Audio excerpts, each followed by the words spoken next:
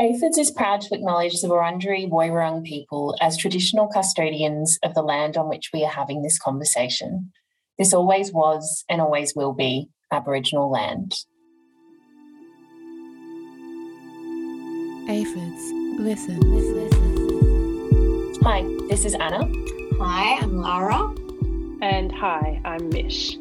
You're listening to Aphids Listens, an alternative archive where artists share a work that they've made and also a work that they love. So we've got a fresh new voice on Aphids Listens. Welcome, Anna. Started with Aphids just a couple of weeks ago. Any highs, any lows? How's it going? So my first little project was to do a little revamp of the office. Got a nice cloud couch in the studio along with some fresh new plants that I bought, put in my car, and turns out you shouldn't do that on a 37-degree day because they will burn to a crisp. Take care on those warm ones. Mish, what's the weather like in where you are? It's warm in Adelaide on Kaurna country. It's very warm. I was just thinking that, people hear about Australia and they get worried about the snakes, the spiders, but really it's just the heat. Who did you speak to this week, Mish? I interviewed Frances Barrett for this episode, who is an amazing artist from Sydney, who I've known for a long time, and you would have too, Lara. We were all in very similar circles in the early 2000s, working at a lot of underground venues. Although I once saw Frances scull 2 litres of milk. It was really disgusting in a performance work, very visceral. Yes, it's funny that you should mention that. I think that really sticks in our minds. I also remember that work very clearly, and I spoke about that in the interview with Frances. It really, just sings. I think they also danced after they drank the milk. So it was really a sight to behold. And a bit vomity? I can't quite remember. A little bit vomity. Yeah, I think there was definitely some retching. I don't know if things fully resurfaced, but it was... Oh, I can't wait to relive that memory with Aphids Listens. Are you looking forward to it, Anna? Gorgeous. Cannot wait to listen, Mish. Let's get started. Let's go. Hello, Frances. Mish Gregor. Thank you so much for having me here. I'm here in your beautiful new Adelaide home. It's very exciting to visit you here. We always start Aphids Listens with a little moment of when we first contacted that artist's work. And I was trying to think about when I first saw your work. And I don't know if it's the first time, but because it was sort of a hazy blur of my early 20s, because I have known you and your practice for a very long time.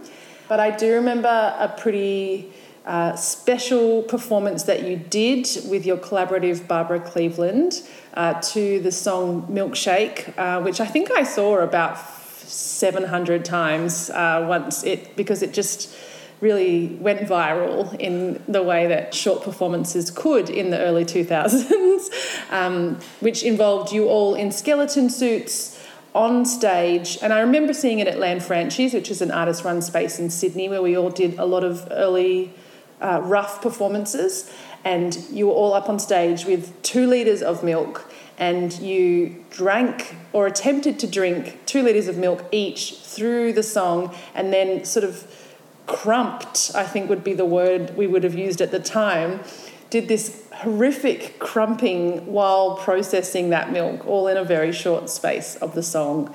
And it was very physically affecting, and the image of you in skeleton suits is also strangely arresting, because we were thinking about your organs and, your skin and the smell, and being reduced to these black skeletons was very unnerving. Yeah, so it's just been thinking about that and about how that collaboration is still ongoing and how you have always had your own practice outside of that. So we're really excited to have you on the podcast. Thank you. Thank you for inviting me. I'm very excited to be in conversation.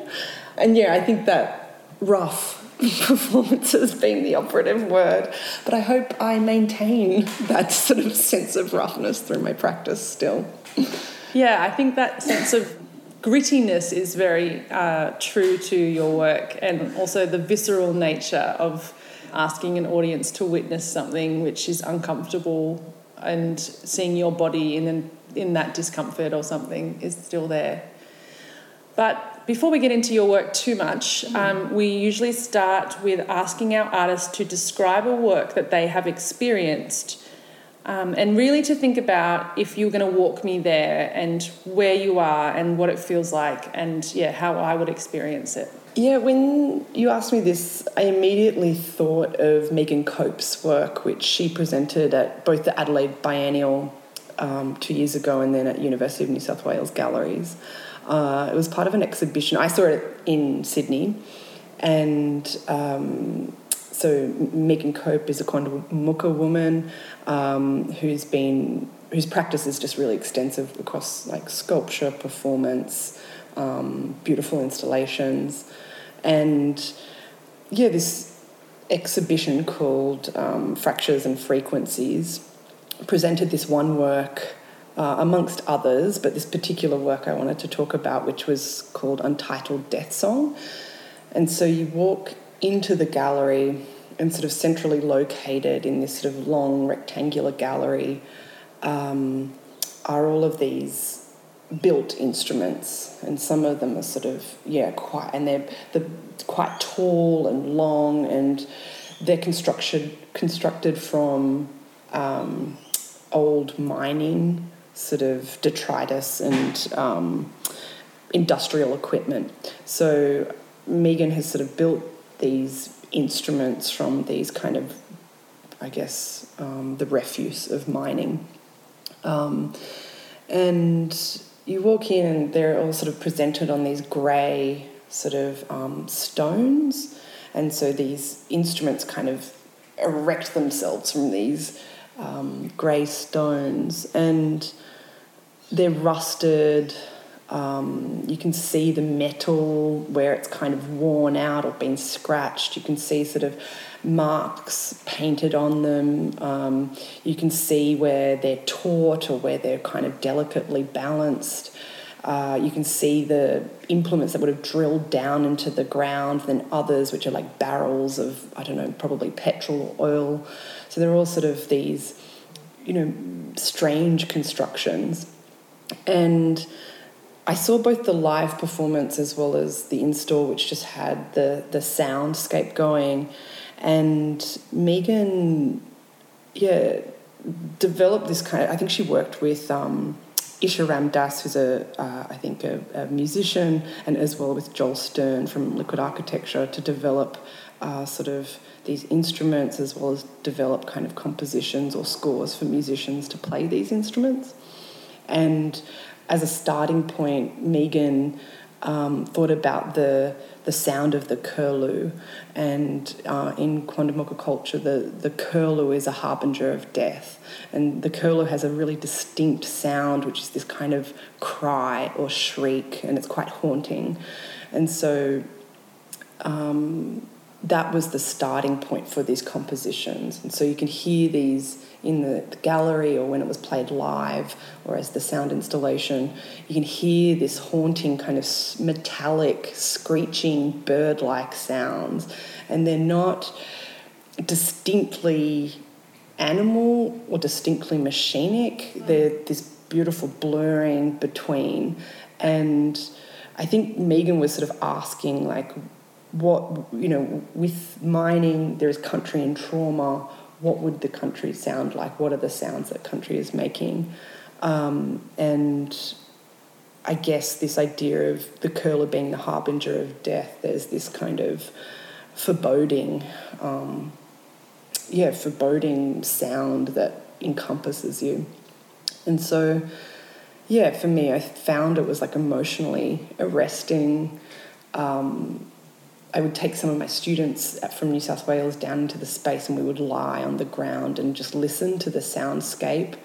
And it was just, I found it probably, it was the most moving work I'd seen all year, I think. Yeah. That sounds, I saw that work as well. I saw it in the idea of laying down with students. It sounds like such a beautiful way to experience it. It's one of the things that I used to do when I worked at the MCA with children, was to say what is the best way to experience an artwork. Yeah. And like that thing of making a choice of where you put your body and how long you spend with an artwork is such a strange thing. There's I think, I don't know why I know this, but in Shakespeare he always refers to there's this root called a mandrake, which is, I think, poisonous, and it shrieks when you pull it out of the earth, and it's like this kind of poetic image, like it shrieks like a mandrake. And I really thought about that thing of like the earth shrieking when it's being pulled at, or like the sort of, how do we make human or make listen to in ways that are maybe more literal, but also at the same time incredibly poetic, this idea of land and what's happening to land in this country. And I think, what's happening to land, but also the scale of things, like the bird being the curlew being such a small, haunting figure, but then also the scale of the mining, the scale of mining within Australia. Like, I thought Megan's work really encompassed sort of the scale of demolition, the impacts, how it all impacts us. I don't know, I just found it really moving. Yeah. Have you ever been to a super pit, one of those super pits? No, unfortunately not. Oh, yeah, it is quite the experience of scale, because it's like, if you think about, I don't know if you've ever imagined or seen a swimming pool when it's pulled out or dug in preparation for a swimming pool, and it feels quite big, or when you see an apartment building going in, and there's a huge pit in the ground. But then when you see these super pits, that it feels as though there's a suburb worth of space that has just been emptied out and sucked of its resources in the most violent way. She has such a way, Megan, of allowing you to think really expansively about the kind of philosophical, social, environmental layers of things, but without being too direct. No, it was so poetic. Like, it was... And also embodied. Like, it wasn't just... Like, it had a very clear political kind of intention and a clarity about her, messaging. But then it was an entirely embodied sensation. It was very affective. I found, and like that lying down and being with the work. It was just such a pleasure. And also because those, as you described, I don't know if she would call them instruments or objects in the space, and the way, because they were actually recovered or found objects, or they were used, they were aged, they were rusted, and the choice of the really dark pebbly ground texture, like it was also like a really, on a purely aesthetic level, a really interesting and complex image that you were looking at if you just encountered the installation as an image, I suppose, or as documentation of an image, or however that those things, it was operating on many levels in a really sophisticated way. Yeah. Well, I think as well, because in Adelaide, when I've seen the documentation, because I didn't physically see it, there was quite a dark installation. It was quite theatricalised, what I found in the University of New South Wales galleries. It was brighter, like it was a lighter kind of space with lighter pebbles. So I felt like it was... It wasn't as theatricalised in that other installation. But still, it was very performative, because when the players, the musicians sort of entered, they would walk across this pebbly ground, and kind of that itself started the composition, just with their footprints on the earth or on the pebbles.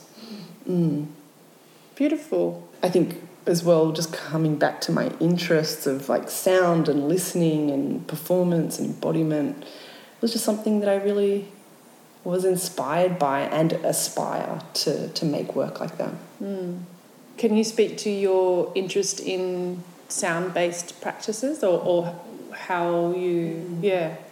I think largely, as you sort of mentioned, we came from working with performance, and, in the early 2000s, there was a real crossover between, experimental theatre, contemporary performance, visual arts, kind of performance art, comedy, like there was a lot of us working across all of these forms together, and that really stuck with me, this interest in performance. And then slowly I became sort of interested in how, the interrelationship between performance and sonic practice, how sound could mark time. So in an early performance called the 12-Hour Revolution, there was this sort of, I used sound to demonstrate the accumulative effect of endurance performance over 12 hours. And then I was involved with Serial Space, which was an artist-run initiative in Chippendale that focused on experimental sound practice and performance. So it just sort of was this slow cumulative effect of, being interested in sound. And then lately I'm interested in, performances that aren't directly, requiring the body, but instead sound as kind of being presented as a performance work, as a sort of theatricalised space. Sound as the potential of sort of an expanded embodiment. So that's kind of what I'm interested in, is sound as sort of carrying the weight and force of a body. As in no performing body that we see, but the body of the audience experience is still there. Yeah, or if there's vocalities in the sound work, how does that carry the body in the space? Mm.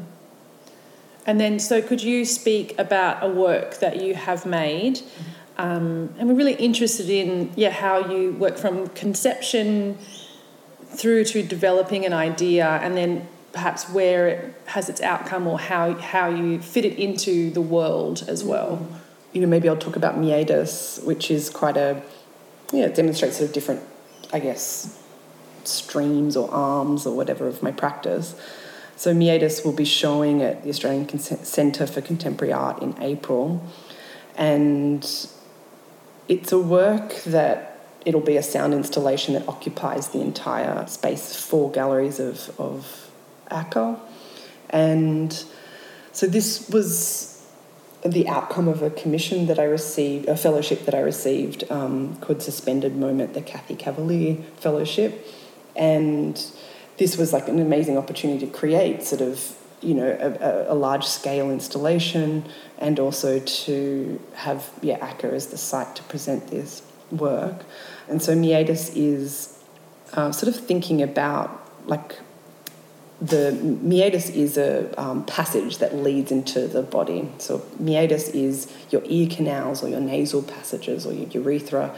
It's a sort of opening of the body that's constantly open, so you can't close your ear canal, or it always remains open to the world. And so meatus isn't just one site, it doesn't just belong to the ear, but meatus is multiple sites across the body that has multiple different functions and sensations. And for me, it became a sort of way of thinking about how listening can be a practice that's dispersed across the body, that's just not centred in the ear, but instead listening can be a complete sensorial experience, things that, that encompasses sort of unconscious intensities or, different kind of modes of feeling and sensation. So meatus, I guess, started with this as a concept and an idea, and I knew I wanted to create a large-scale sound installation that was purely vocal, experimental vocalization. That was just the starting point, is thinking about a large-scale installation with vocals, and then thinking, sort of speculating on what meatus might mean as a listening practice. And so, I often work in collaboration as well with people. So I approached Brian Fuata and Hayley Ford to develop this sound composition. I had no idea what that would be.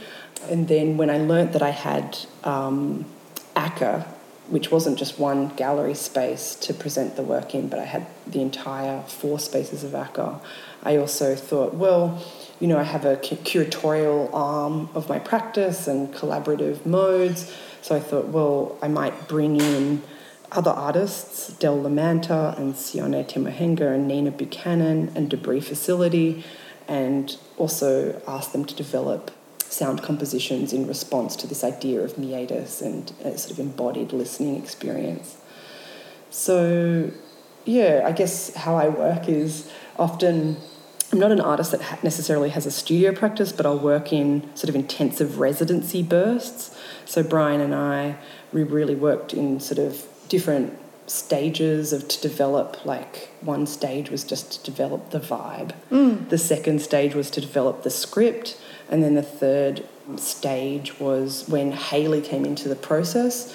And then Brian and I Brian improvised in the space, and I sort of was more a role of a dramaturg at that point, and Hayley would listen and modulate his voice as he was improvising. So in those three stages, the work was developed between Brian and I, where we were just like, okay, well, what's the atmosphere of this work? What is this kind of, what do we want people to feel? Then the second was like, okay, well, how, we both sort of enjoy writing, and then sort of started performing and improvising around the writing. And then the third, when we went into that space the third time, we had sort of these separate chunks. We knew we had these bits of script that needed to be improvised. So, for example, mouth cum wormhole was one bit of script. You fuck my whole of passage was another bit of script. And so we would centre improvisations around each of those lines of script. And Hayley, who was sort of newer to the process at that stage, would be listening and then kind of, augmenting and feeding back and creating a feedback loop with Brian's performance. So that's how we developed that collaborative work. And we kind of likened the collaborative process to being a worm. So this idea of the worm ingesting material and then shitting it out and then becoming this composted mess. We kind of saw each other as these worms. At some points, one person would feed the material to the worm, and then the worm would sort of,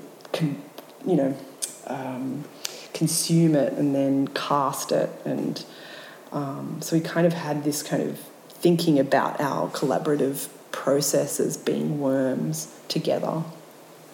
And then again, like separate to that particular composition, Del, Sione, Nina and I did a residency at Art Space for a week to develop their compositions, and they worked more independently, but we would come together to kind of talk about what meatus is, what kind of environment we want to create with the installation of ACCA, and just to talk about like ideas around listening and sound. So yeah, the process, I guess, for creating meatus as a whole was very much about intensive collaborative working, periods, as well as evolving a project in conversation with people. So even though I sort of came to this, I had ACCA, I had a particular framework, in which we were working within, I feel like the idea of meatus really evolved in conversation with Brian and Hayley and Nina and Del and Sione.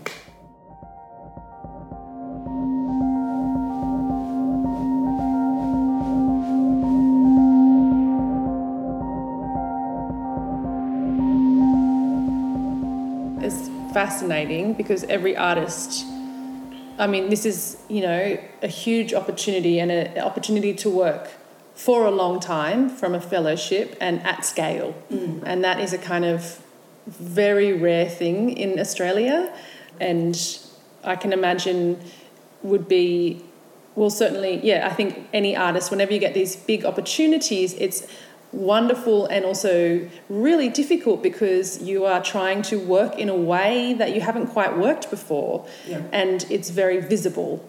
And so there's a lot of pressures, internal and external, around how to work with your practice and what you know how to do, but in a slightly new or, bigger way, even if it's not a big, spectacular work, or if it perhaps is, but like thinking through those ideas of how to approach scale. And certainly this notion of bringing in a kind of curatorial arm is really interesting, but I wonder if you could speak to the kind of Like, how does that...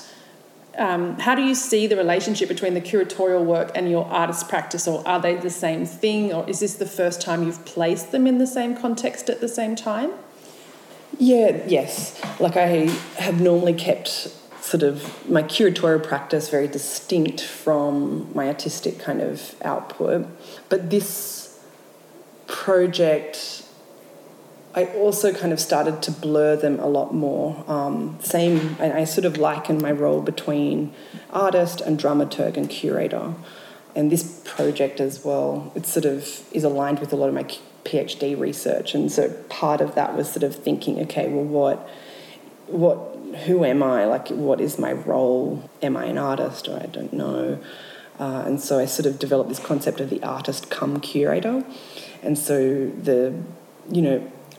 it's sort of the come being, this figure between this kind of slippage, come being kind of this binding material, this kind of, I don't know. Sticky, yeah, this kind of dirty, messy material that kind of binds the artist and the curator.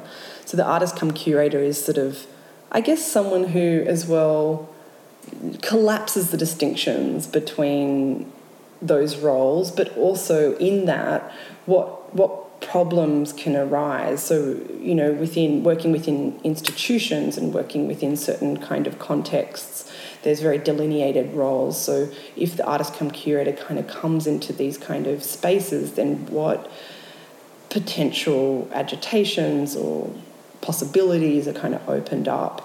For me, working with this fellowship, which was, a fellowship that was awarded to 3 people, and me being one of them, like, to open a fellowship out to become kind of a collaborative or sort of group collective space. Like, what does that do? Yeah, and I feel like for me, working in performance as well is always a very collaborative process. As you would know, I think with performance, it's very hard to do in isolation. Like, you need the skills, you need the experience of other people to kind of realise projects. So that, I think, for me, being the artist come curator, or speaks to, I guess, very much like lots of different sort of modes in which I draw from, and my interest in collaboration as being kind of almost a medium to... Yeah, or a strategy, I think that thing of, like, making it difficult for the walls of the institution to hold is a really, like, useful strategy, because it's certainly something that I've experienced with, like, Post being a collaboration for many years, working in theatres, where if you're bringing in a different framework, you have to, like, keep bringing it in every encounter you have with the institution. So they've already programmed you, great, but then you have a meeting, it has to be when everyone's available. Yeah. Or you have a meeting, it has to be when everyone's available, but then they ask you a question and there are 3 of you and you have to agree on the answer. So do you have that conversation there live in front of them, or do you say, okay, great, thank you for the question, we have to go have another meeting about this meeting, and then we can tell you what the answer is, and so that is just like the tiniest little hiccup in the motion or a little spanner in the works of that engine that is, like, changing the labour that you do, but, like, because you're there with them, but also changing the way that, like, it's like a little, it's difficult though. It's funny that, it's simple and difficult at the same time when it makes sense for your practice. Yeah, and I think, like, a lot of my work is interested in relational dynamics, and so when it's, that's a lot of the pleasure of my work is, like, working with others and a way in which I sort of push or extend my thinking and my practice. And I think, with this project, working with Felix Abrahams, who's pushed my work and my thinking into using these new programs, this, like, 3D audio rendering system. Like, I would never have, thought that, the possibilities of this, but working with him, and then he's able to kind of and it's the first time ACCA is working in such a way as well. And so it's really, and I guess ACCA has a long history of experimental installation, so they're very accustomed to it, but to work with sound in this kind of way, I think is new for them. So yeah, I feel like collaboration a lot of the time is a much slower process and a much more of like conversation after conversation to make sure that everyone's communicated with and understands where we're all headed. But I feel like it's really rewarding in the end. And how will we experience those like auditory, like what will happen when I come into the gallery? So you walk into ACCA, the entire installation is going to be simply just red lighting with speakers. So throughout the whole space is quite uniform. And there'll be sort of a red carpet on the ground with just the walls as they are, but I guess with the red lighting, they'll refract the red, hopefully. And then in the sort of gallery 1, which is the large 30 metre space, that will be Brian, Haley and my composition. So this is this vocal sort of worm-like worm-like sort of sound piece. And that's where we've used the 3D audio rendering system called Iosono. And that program, rather than how I understand it, it sort of treats sound as an object. So the sound it's quite cinematic. It's been used in cinema sort of more than in art gallery contexts. So that'll be gallery 1. Then gallery 4, 3 and 2 is where Del, Nina and Sione's works are. And they're going to be playing in kind of consecutive in a sequence, one after the other. So it means that when Del's work is up, like you're always going to be having sound bleed, and this idea of bleeding and leaking of sounds for me sort of curatorially and dramaturgically I was thinking about, collective, collaborative modes of making and this kind of bleeding between ideas kind of being replicated of bleeding with the sounds.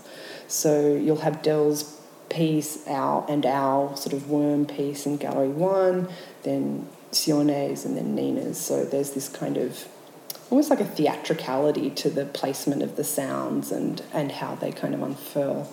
And then in the foyer is where Debris Facility will be having sort of alarm-like incursions. Yeah.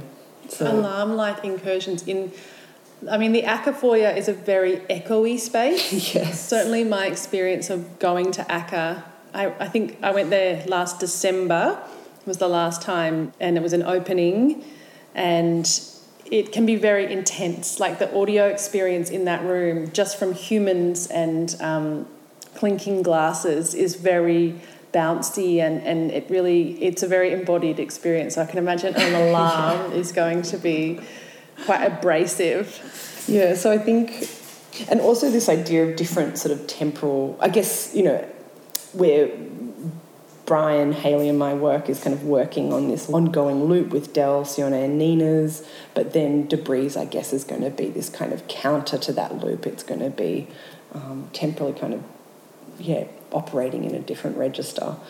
But I think ACCA has been quite a challenge in terms of thinking of sound, because it's already made, is that correct? It's been, it was supposed to open 2 years ago. Wow. That's really heartbreaking.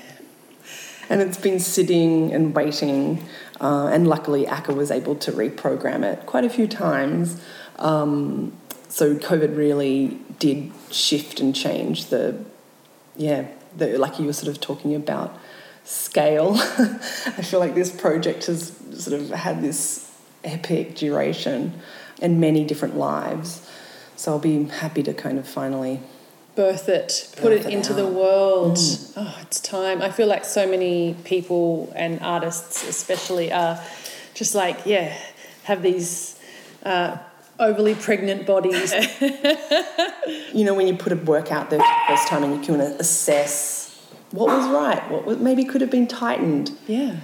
I've been doing that for 2 years, and so I can see the flaws in some of my thinking or other things that I maybe would have chosen to do differently. Yeah, so just going into presenting a work with having 2 years to have mulled it over. But not in communication with any kind of community or normally you're forced by a deadline to put it into the world. Wherever you get to is where you get to. Exactly. But this has sort of been this deferred deadline. And also because the work isn't completely realised, it's still in that hypothetical kind of space. Yeah, so it's just been, I think, it's just a weird position to be put in where you've developed this work to a set deadline that was 2 years ago, and now it's been in a stasis. If we're lucky, the whole world has been treading water and thinking about all of our decisions critically for 2.5 years. And it's a very exhausting state. Too much reflection Too much reflection time. It's not good for anyone. We need action. We even need failure or success occasionally. But yeah, and I just want to see whether this baby floats or sinks. Anyway. And can you speak to, I suppose the final question was going to be, how do you place that body of work or that major work in your larger practice or practice since, even if there has been? I think, for me it has been this real turning point in my practice and thinking about myself as an artist and how I work with others. It's really consolidated a focus on, at the moment, the voice and thinking about listening and the relationship to the voice, and thinking about expanded forms of performance. And I guess my role is, not this kind of singular artist, but someone that moves across sort of this, dramaturgical, curatorial, artist, performer, kind of role. Yeah, but sort of making that explicit rather than responsive or something, Great. Thank you. Finally, we ask artists to talk about a work that they didn't see or experience but have heard about or read about and would have loved to experience. So could you speak to that provocation? Yes. I really wanted to be there for Anne Imhoff's recent work at the Palais de Tokyo. Nature Morte, I think, is the name. And it's part of the Carte Blanche program. So this is where sort of an artist is given over the Palais de Tokyo, and her performance, which involved about 30 different sort of collaborators and artists. She occupied the entire Palais de Tokyo and created this kind of installation that audiences roam through and move through. I think there were peaks of performances, so there'd be sort of these young, beautiful people moving through the space. There would be heavy metal, intense music. There'd be sort of smoke, and she just creates these kind of experiences where bodies are moving. There's these kind of performance that's unfolding throughout the entire kind of institution. Something similar was, I guess at the Venice Biennial, I think it was 2017, she did a performance called Faust, and that's where she occupied the whole of the German pavilion, and with this kind of glass, almost labyrinth that people would walk through, and there'd be, sort of these languishing young bodies vaping and music playing, and I just feel like I would love to experience one of her works. Again, it's this kind of encompassing, experiential, durational performance work. Yeah, she also gathers a large group of collaborators, doesn't she? There always seems to be, whenever I've seen images of her work, there is this kind of just troupe of people, and often, I don't think she's that young. I think she's born in the late 70s, so she's not that old. Depends who you're asking, doesn't it? But and her partner is also an artist. I think Eliza Douglas. Seems to be a big muse. Well, we could all use one of those. We could. But that idea of, it felt, I remember when when she won the award at the Venice Biennale, and it really felt like a moment it felt like, first of all, her aesthetic felt incredibly contemporary in that kind of sports goth Berghain, people who are weird and yet striking and beautiful, many of them young and extremely physically,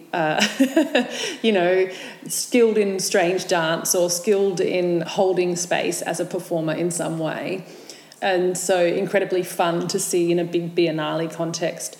But also that it really felt like a moment in the kind of trajectory of performance. I think specifically for me, I'm often like when I go to institutions, I'm interested in performance and how it's absorbed, or it felt like a visual arts institution, the institution of the Biennale and the German pavilion within the Biennale was holding performance that worked both on the level of it being absorbed into like a series of images and documents that can be really produced in a way that works within a kind of institutional frame, but also that worked within a choreographic logic that held up as a performance. And that has been attempted a lot, but rarely is successful.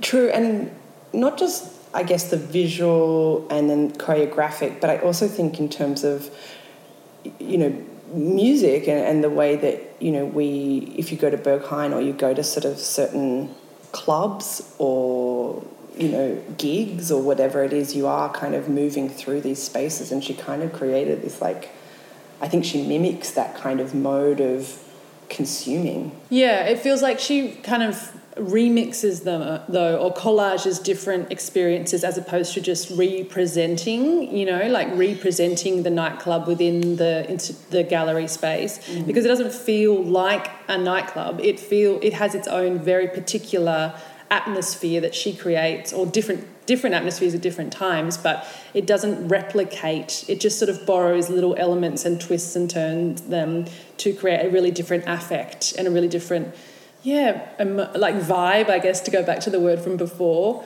but also that your body is also really she creates a lot of, it's like the space is a really important element in her work. Like you really either those famous images in Venice of like people underneath you and you're on glass and you're peering down at them, and it's really thinking about how we look at those biennales and how we look at performance in the gallery and how we make people into objects, Like I'm just thinking about one time when I saw Brooke Stamp performing, as she often does in Adam Linda's work, and I didn't know that she was going to be there, and she often performs, and his work, as I remember, is a lot about the labour that goes into performance and the labour that goes into art making, and the way that often art making presumes that labour is invisible and performance presumes that labour is visible, and so there's an immediate tension there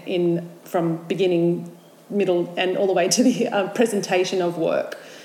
That's kind of a generalisation, but yeah, I remember, and I saw Brooke in the gallery, and it was so strange because it was at the NGV, which is a very big gallery in Melbourne, and she was dancing and beautiful as always, but she was kind of just being treated almost like a busker in the street. People were taking photos of her. It was really people were sort of getting really into her personal space. And I saw her and she said, "Oh, hi." And I said, "How long are you doing this for?" She said, "Oh, 8 hours, So she was sort of chatting to me while she was dancing. It was just a very strange moment to see how, she was really, I don't know, both alive and holding on to herself, but also completely dehumanized in that space by the context in that moment. And I think that there's something about Anne Imhoff's work that pulls against that, and that makes these people, that holds onto the subjectivity of her performers, and also makes the act of looking at them really part of, you have to think about the fact that you're looking, and you have to think about your implication in that looking, and also your fetishizing of these people in their attractiveness or their strangeness, and how seductive that is in all contexts, both the nightclub and the gallery, you know. And I think that seduction, like, you know, not being able to experience that work, but it conveys so readily, you know, the experience via, you know, social media or different kind of platforms and stuff. Like, I think it still lures you from afar, you know, this kind of sound, the epicness of it all. Yes, and as you're saying that, I just remembered that when it was happening, that she said about the Venice Biennale, sorry to interrupt you, but she was saying, I remember she said this really interesting thing, which I remembered, obviously, which was about how she was really surprised by the images on social media of the work, like just how many there were, and also just what the work was through people's eyes and how they saw it, and that she was thinking of those images as the archive of that work, which is like a very interesting way to think about it, I think. Yeah, and I think that she's capitalised that on, since the Venice Biennale, on this Palais de Tokyo kind of work. I think that she's imbricated that into the sort of archive and the retelling and the kind of dissemination of the work. Interesting. I just would love... well, there's... love to see it. Yeah, I'm sorry that you can't see that work. All right, well, I think... we seem to have come to a neat ending. So thank you so much, Fran, for sharing your thoughts and your work. We're really indebted to the artistic community and interested in how work can be alive in conversation. So thank you very much. Thanks, Mish. Aphids, listen.